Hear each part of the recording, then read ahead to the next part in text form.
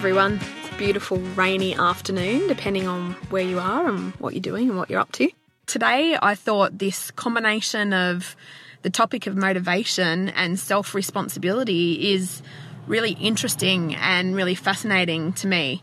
And it's also very close to our heart for the Being More Human mindset model that we've created. There's a series of 5 different mindsets.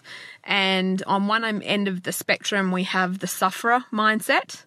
And then right up the other end of the spectrum, we have the thriver mindset.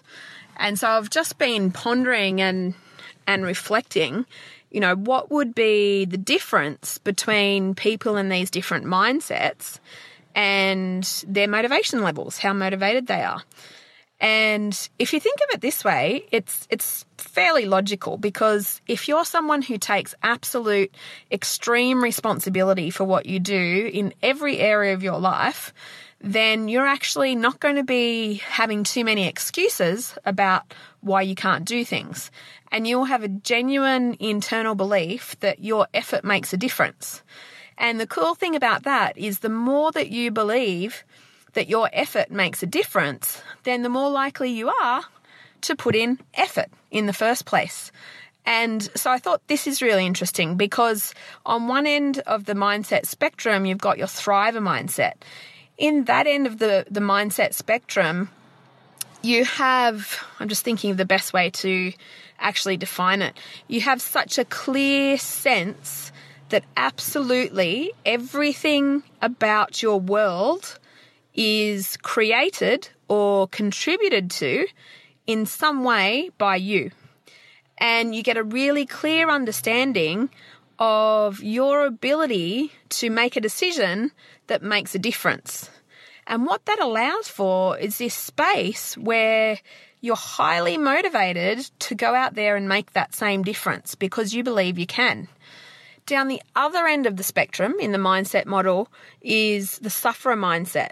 And in the sufferer mindset, someone who's suffering from that kind of mindset doesn't believe that their effort counts.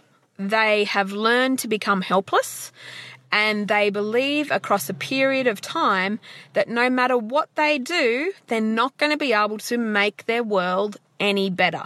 So they kind of throw their hands in the air proverbially and give up. For want of a better description, they give up on wanting to make their lives better because they don't believe that they can. And you can imagine that kind of mindset. It makes motivation a much, much more questionable thing to be able to do or to achieve or to have, because you actually don't feel motivated because you don't believe that anything that you do makes a difference anyway. And I thought that it would be fun to share a little story with you.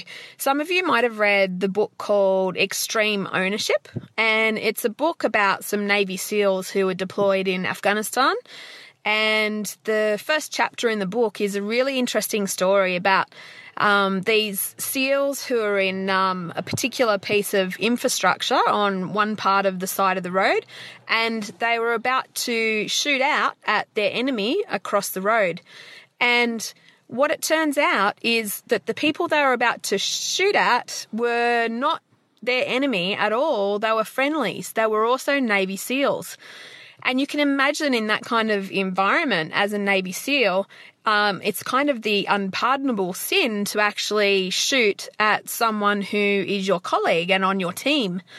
And they were all very grateful that didn't happen. But what the whole chapter is about is what happened to the commander, the big boss, in terms of how he decided to hold people to account for their role in that particular situation.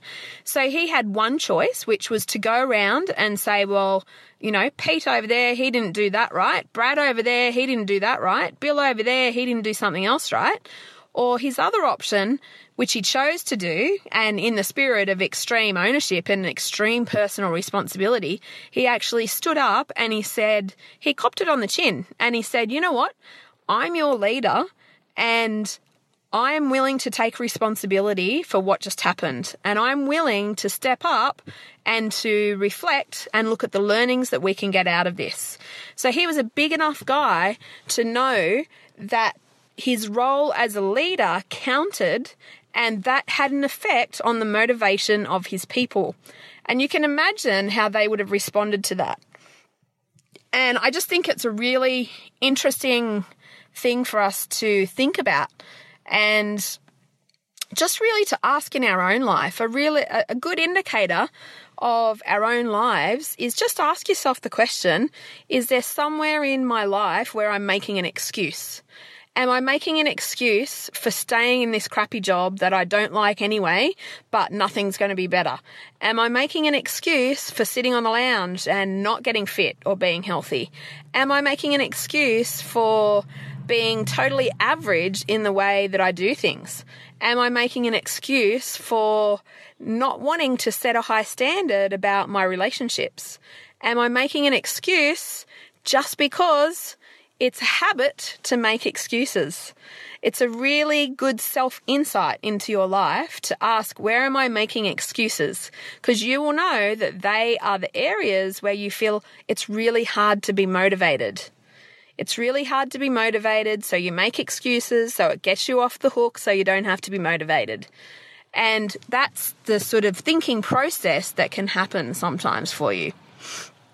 So if you've only just jumped on and you're just listening to our story, my name's Michelle Crawford and I'm from a business called Being More Human, and we help individuals and teams and organisations to reach their human potential. And we do this in a whole range of different ways, but one of the key themes is about helping us to understand how, why, when, where our motivation kicks in and what role that has in helping us to reach our human potential.